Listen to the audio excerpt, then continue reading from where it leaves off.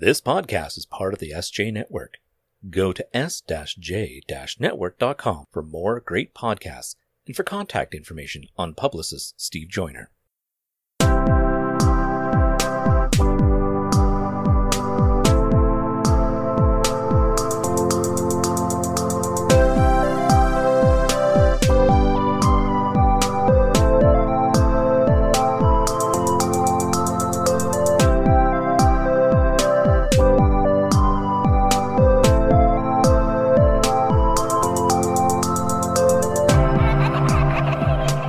You are listening to In a City Like Yours, a semi-monthly podcast featuring interesting people with interesting life stories. This podcast may contain language and/or subject matter not suitable for all audiences. Listener discretion is advised. I'm your host, Michael G. Moore. Please visit our website at inacityLikeYours.com. That's INACITYLIKEYOURS.com for links to our social media, all popular podcast platforms, and links of interest pertaining to all episodes. Here is this week's story.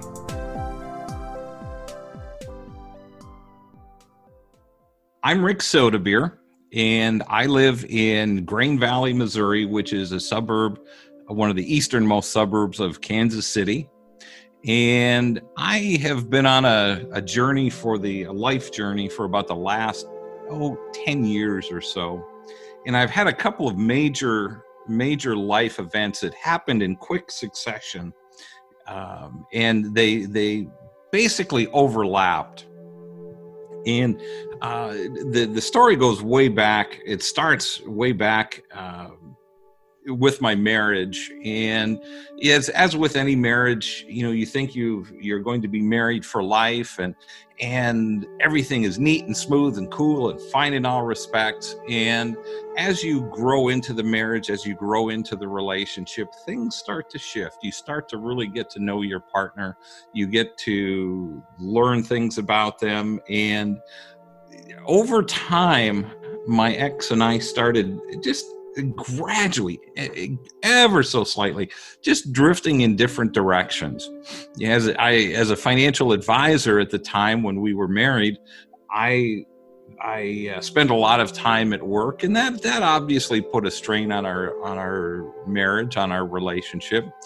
And our one of our biggest problems was good communication, and I'll get more into the communication part of it a little bit later. But we had problems sharing our feelings with each other, sharing what was going on, and I've learned early on that I'm a good reader of faces.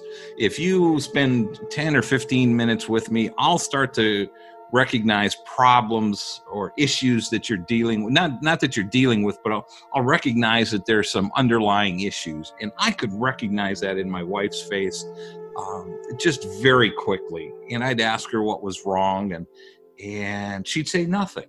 And I would do this over a period of time, and it got to the point that we were butting heads so dramatically that I would ask it once or twice in a day, because she just had this scowl on her face, and she said, "Are you just trying to piss me off?" And and then it would all come exploding out later, 6 weeks down the road. And I know a lot of your listeners will recognize that as a symptom of bad communication. And some of them may understand it, some of you may not. But it was the type of communication we had. And our relationship continued to break down and continued to break down and continued to break down. And when I got married, I was in it. I came from a broken home. I came from divorced parents and a father that was verbally abusive. And I was determined not to be that person, not to be verbally abusive to my daughter, not to give up on my marriage. But it just got to the point where probably the last 5 years of the marriage, I was thinking to myself, man, this is a marriage that was made in hell. And I am just bound in this relationship are bound to be in a marriage, a mediocre marriage for the rest of my life. And that really made me sad. And it's, and I tried, we both, and at points we both tried. And I wanted to take a step back here. I'm not the only one that had issues with the relationship. She had issues with it too, of things that I did. So I don't want to, they say when you point a finger at somebody, there's always three pointing back at you. So I have to accept my part of the problems with our marriage. But it just got to the point where I became lonely for a number of reasons. We were rarely intimate, and there were several years that I would go to bed alone and she'd come in 2 hours later. And I hope this isn't getting too personal, but it was the reality of the relationship. And I got lonely, and I wasn't looking, but I met someone and ended up having an affair. And it in some respects, it was absolutely amazing. In other respects, it was probably one of my worst decisions in my life. And so please don't misunderstand me.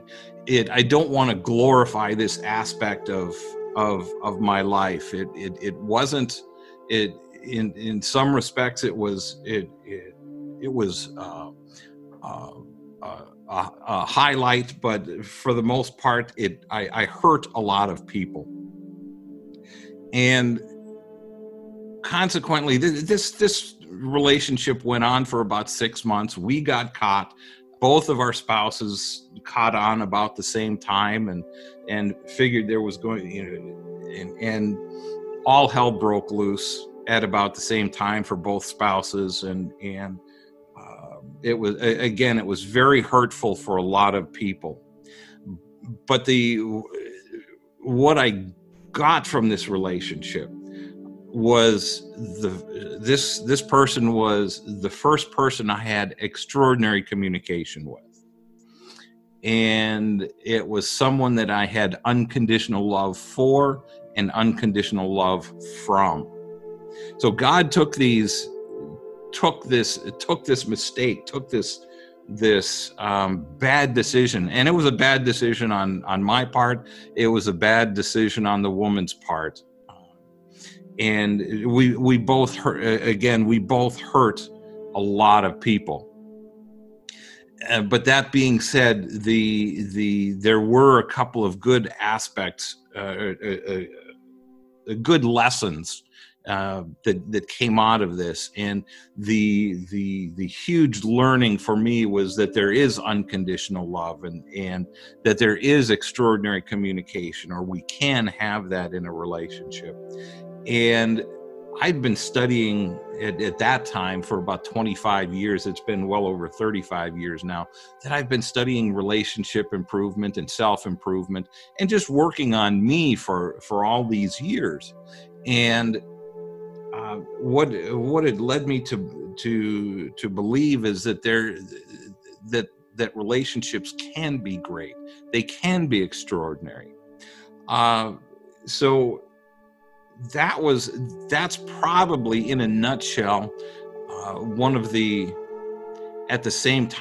high points and one of the low points of my marriage and of my life at that point. It was great to be able to talk to somebody and to share, and for them to get me, or for her to get me, and to be able to share with her what she was going through and in her marriage, and the commonalities. We were able to talk and share.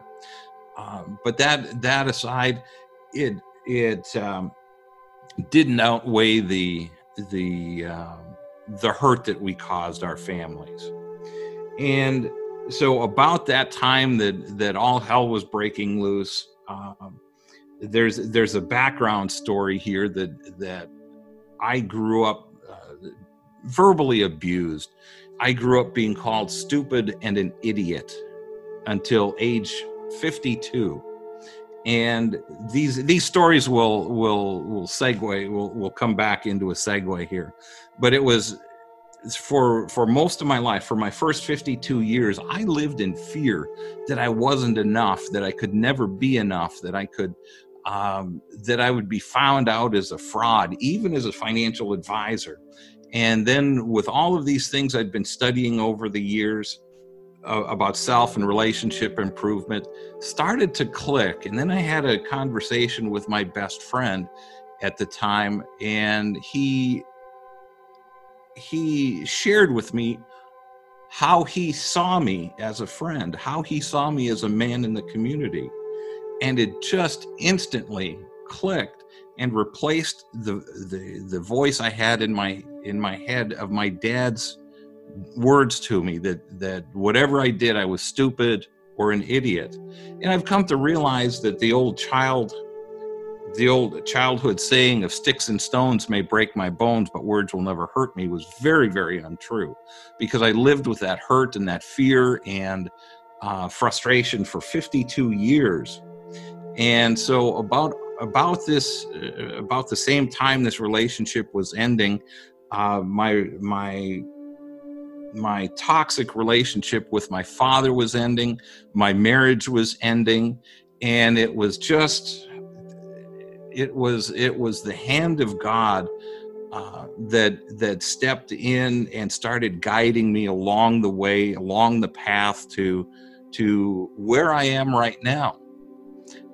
I spent over 20 years as a financial advisor, and I was just at a point in that career that it just was no longer satisfying and no longer a passion. And it just, with all the turmoil going on in my life, I was in search of something, of a relationship, of a connection, of a meaning or a purpose in life. And I was on the phone with a friend of mine, and this was shortly after, this was a couple of years after my divorce. Shortly after the affair ended, I ended up getting a divorce and moving on. And so I was on the phone with a friend of mine and sharing my thoughts and feelings about my career as a financial advisor. And she challenged me, and she asked the question, well, what is your passion?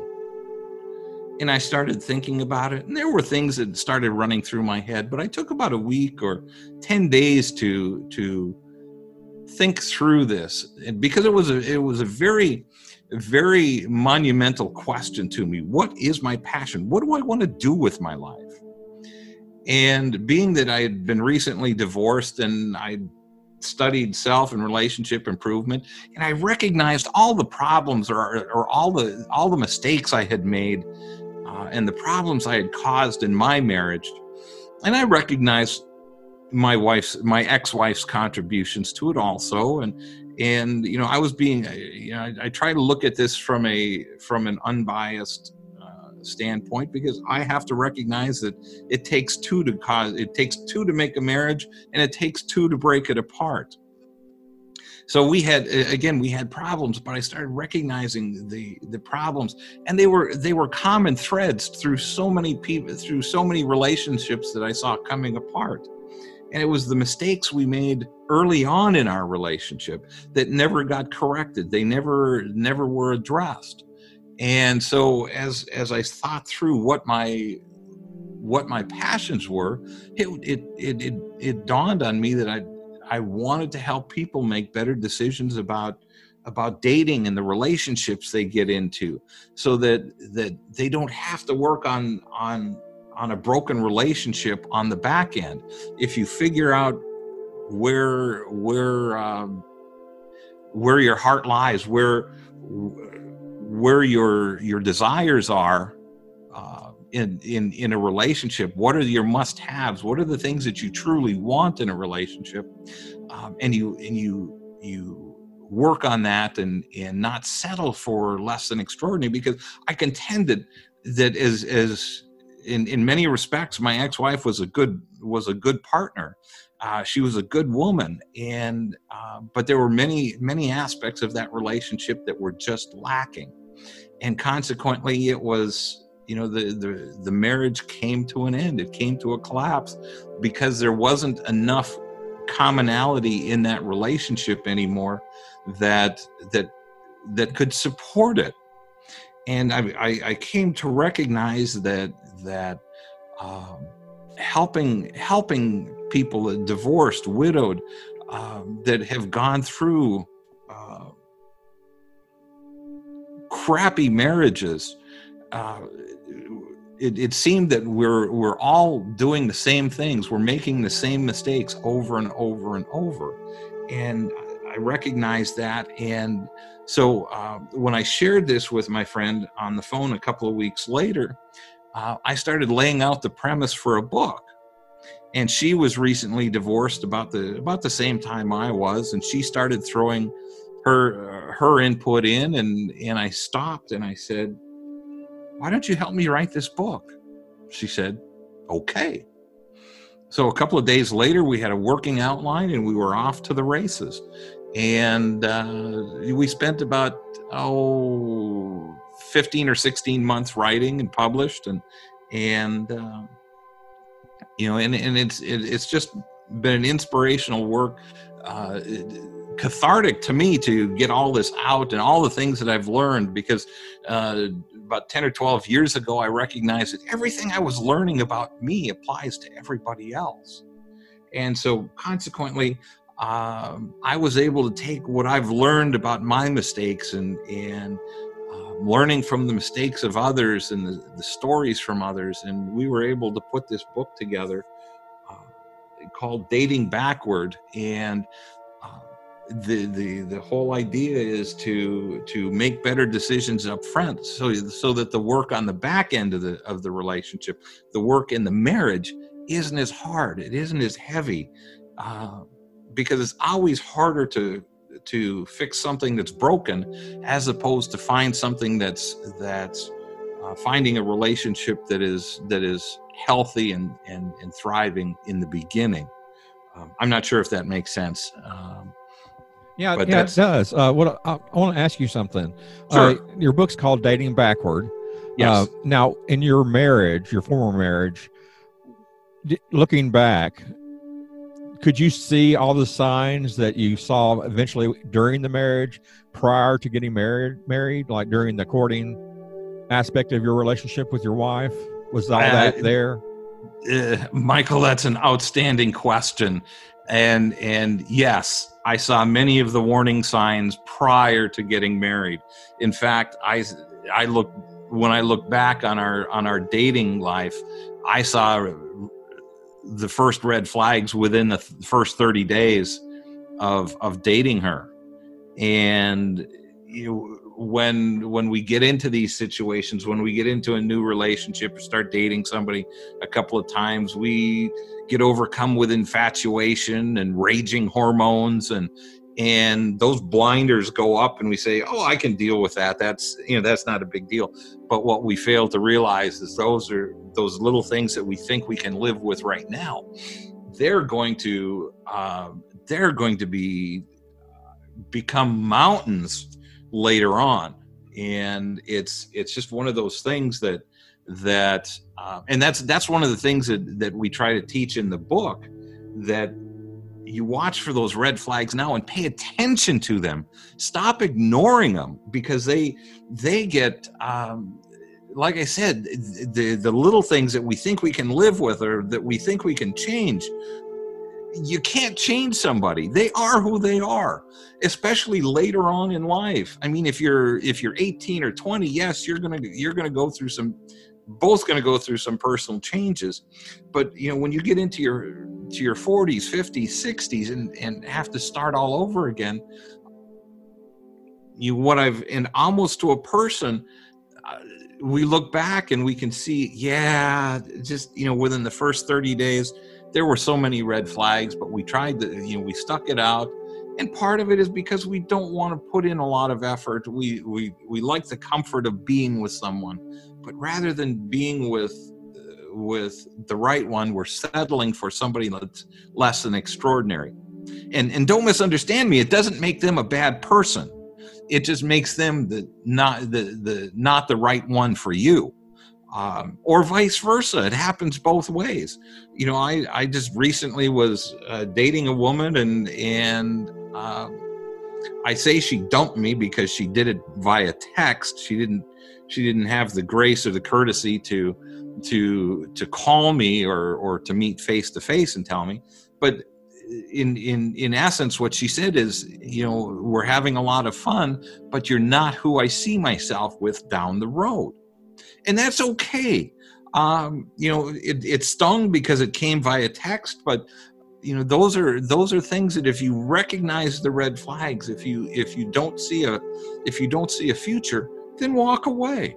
Especially before you invest 2, 3, 4, 5 years in a relationship, only to wake up one day and say, yeah, this really isn't what I want. So it becomes problematic that when we settle, invariably somewhere down the road we're going to recognize it. Oh, geez, I made a mistake. And in your experience, do you find that a lot of people go through that they miss the signs at the beginning of the relationship? And if you do, how do you open yourself up to recognizing something like that? Good question. Yes, and I've done some studies on this. I've dug into some of the statistics, and what the statistics show is that about 85% of us have settled, and those are the marriages that last. About 60% of first marriages last, but about 85% of those are mediocre to okay marriages. They're not extraordinary. They're not the soulmate type of relationship. And again, it's because we either don't know what we're missing because we've got these blinders on, or we tend to ignore those things. And what I've developed what I call a must-have and a deal-breaker list. And the must-have list is a list of non-negotiable characteristics you want in a mate.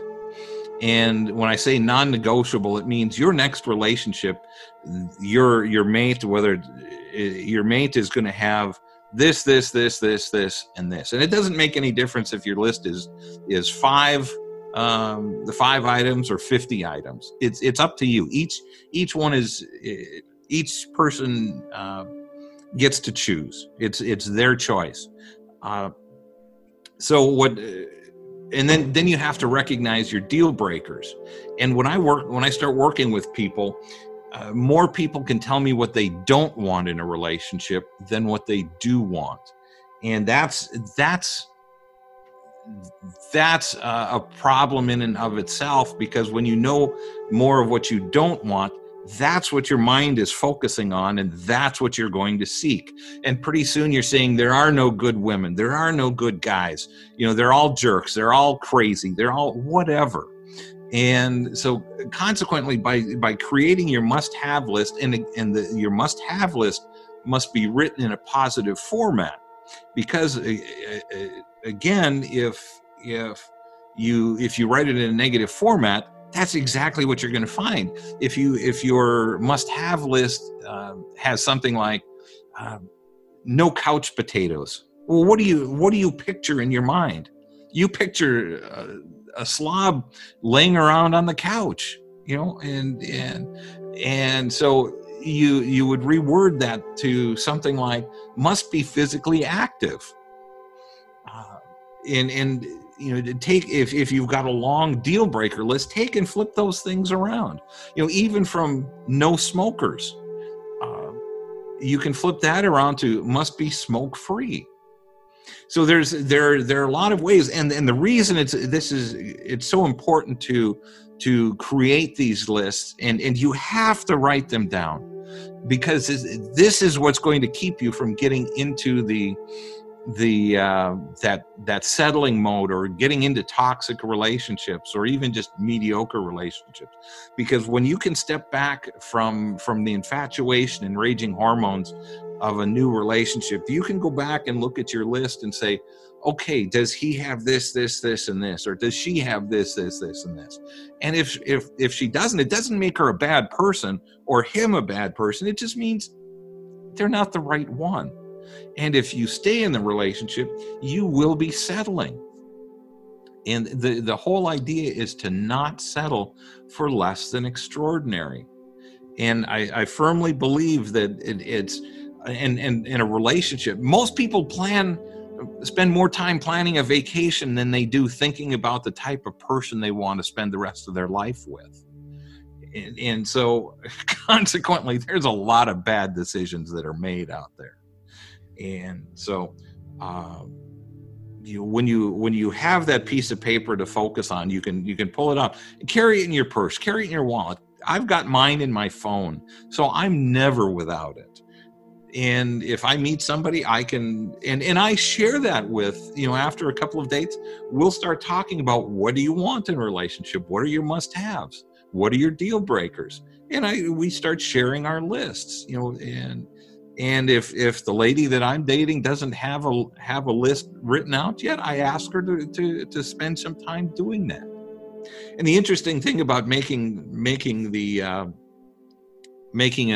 must-have list is that you'll start out and you'll come out with 5, 10, 15 things. And as you go, your mind will be spurred on. And as the week goes on, you'll think of something to add to the list. You'll hear a song, and that'll spur an idea that you want to add to the list. And, and again, I'm talking about non-negotiable characteristics. Now, if it's something that would be nice to have, that goes on a separate list. It would be nice for my mate to make $1 million a year. That would be really nice, but it's not something that's a must-have. So you have to be very careful about separating the must-haves from the would-be nice-to-haves. It sounds like the list, the positive list, is almost an affirmation that you're looking for these characteristics. That if you like with positive affirmations, you repeat them every day to yourself, and hopefully that will come to you. So you're kind of opening yourself up to what you're looking for, so that you can more, receive it better. Am I right? That's absolutely correct. And that's interesting that you brought that up as a positive affirmation.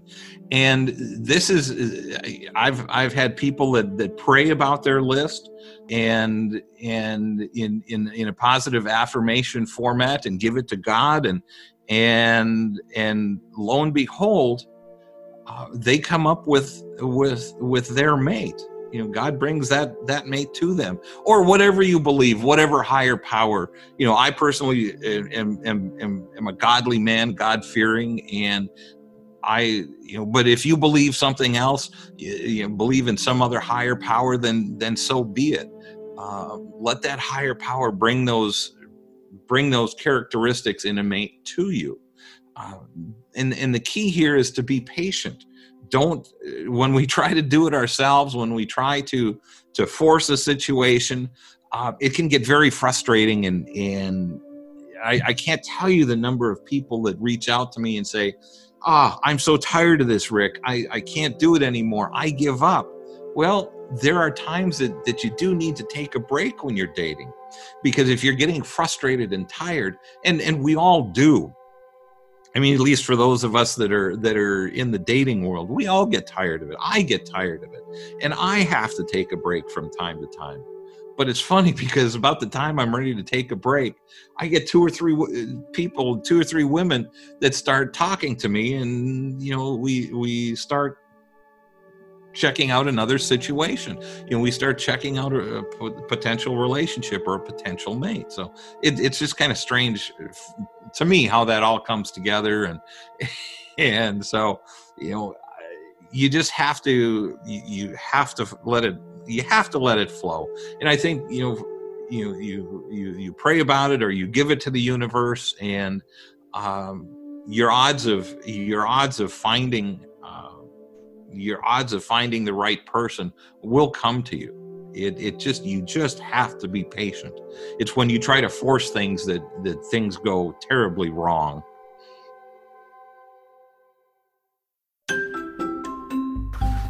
What's Your Effin' Binge is a podcast brought to you by Chris, Anchor, and Spotify. And what we talk to our guest about is what they're currently binge watching on TV. And what we do is we like to take a different approach. I don't want to know what the name of the show is that they're going to talk about before they come on. I have to actually guess it. So I ask them who, what, when, where, why, and try to figure out what it is that they're watching. A lot of times I'm able to guess it, and sometimes I'm not, and that's fine. That adds to the comedy of the show. We like to bring our guest on, whether they're a model or an actress or a producer or musician, and just let them have a platform to be able to tell everybody what they have coming up next, and also entertain everybody with what's worth watching. So I hope everybody tunes in for the next episode of What's Your Effin' Binge. Thanks. It's Chris.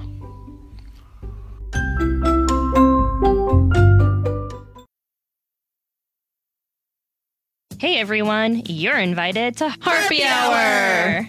I'm Tracy. I'm Liz. I'm Steph. We are the Harpies, and Harpy Hour is our new podcast featuring ridiculous stories in history, science, and entertainment.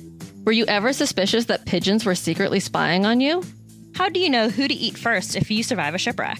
Do problematic musicals send you into an uncontrollable rage? If so, then Harpy Hour might be your new favorite podcast. That's HARPY for Harpy, and new episodes air every Tuesday wherever you listen to podcasts. You can also find us on all social media at Harpy Hour Pod. And check us out on harpyhourpodcast.com. Okay, bye! So it's not like it. Once you're in the relationship and all of a sudden you realize that, oh, wait a second, I made a mistake. Is there any way to fix that, or is it really done for at that point? Generally, if I see red flags that she doesn't have a characteristic or something that's a huge turnoff to me, then for me it's pretty much over. And I pretty much recommend that when you start seeing red flags of any type, that you just walk away from the relationship, and the sooner the better. I've talked to people that try to work through things, and in my career as a dating and relationship coach, I've only seen that work once, where the lady had to work on her man and get him to communicate better. And that's not a bad thing. Don't misunderstand me. Yeah. But it was still a huge frustration for her in the beginning. She liked everything else about him, but he did not communicate well.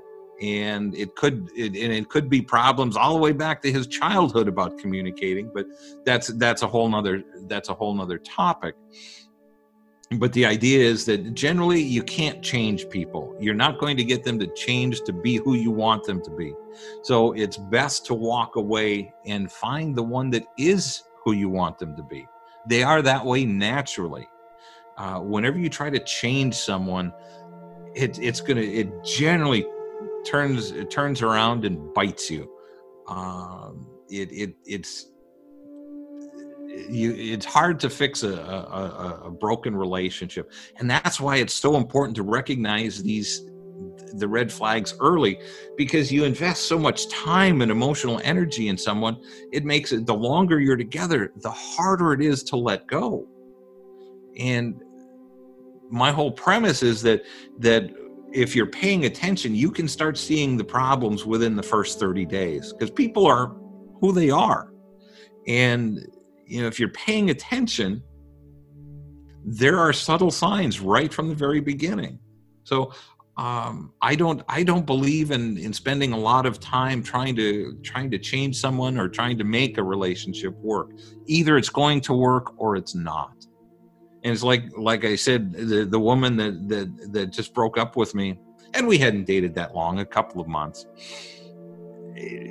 She recognized that I wasn't the right guy for her, and that's okay. I'm glad she recognized, because I don't want to spend another year, 2 years, 5 years investing my time and emotions with someone that's ultimately going to boot me to the curb.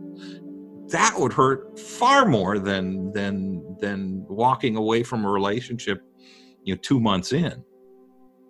Let me ask you this: as a relationship coach and advisor, what do you offer your clients? How does that work? Well, I offer a number of different things. First of all, I've got the book Dating Backward, and that's a great read, if I do say so myself. And that will go through all the fundamentals of a great relationship. But I offer coaching and one-on-one coaching, and I generally don't have to spend a lot of time with someone if they're open to coaching. And I was just kind of thinking through this thought today that there really are two types of people. There are those that are coachable, that want to learn, that want to change, that want to do the right thing, that want to improve. And then there are those that are uncoachable, those that are convinced that they can't change, that they are who they are, that there are no good men or no good women left.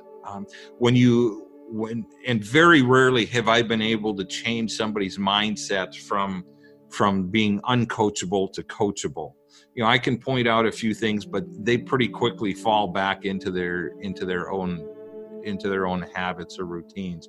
So that's critical. Understanding for every individual, whether we're talking about dating, whether we're talking about work, whether we're talking about sports, whether we're talking about whatever. If you're coachable, then I can move very quickly and help you move forward very quickly.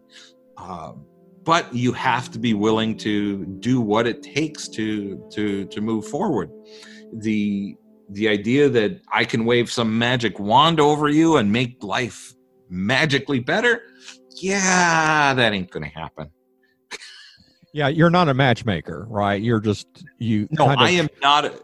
That's exactly right. I am not a matchmaker, and that, for the most part, there may be a few people out there that are really good at it, but that's not my forte. And I've never met a good one, and I think I think a lot of, and especially the professional companies, or the companies that advertise matchmaking, and I won't name names, but they're out there and they prey on emotions. And they say, "Oh, Michael, wouldn't you just love? Aren't you tired of being alone? Wouldn't you love to have that woman of your dreams sitting next to you right now? Let us help you. Let us help you find that special woman. We know you don't have time to do all the looking. Let us do all the legwork for you." And you spend a pile of money on somebody like that, and you get 4, 5, 6, half a dozen dates with people that you never in your wildest dreams would have picked to go on a date with.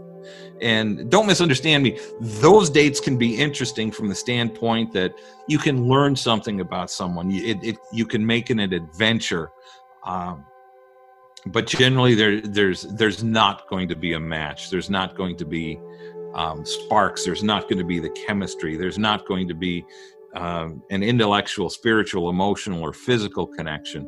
You're probably not going to speak the same love languages, because they're just matching up a couple of characteristics and saying, "Oh yeah, he might be a good fit for her," or vice versa.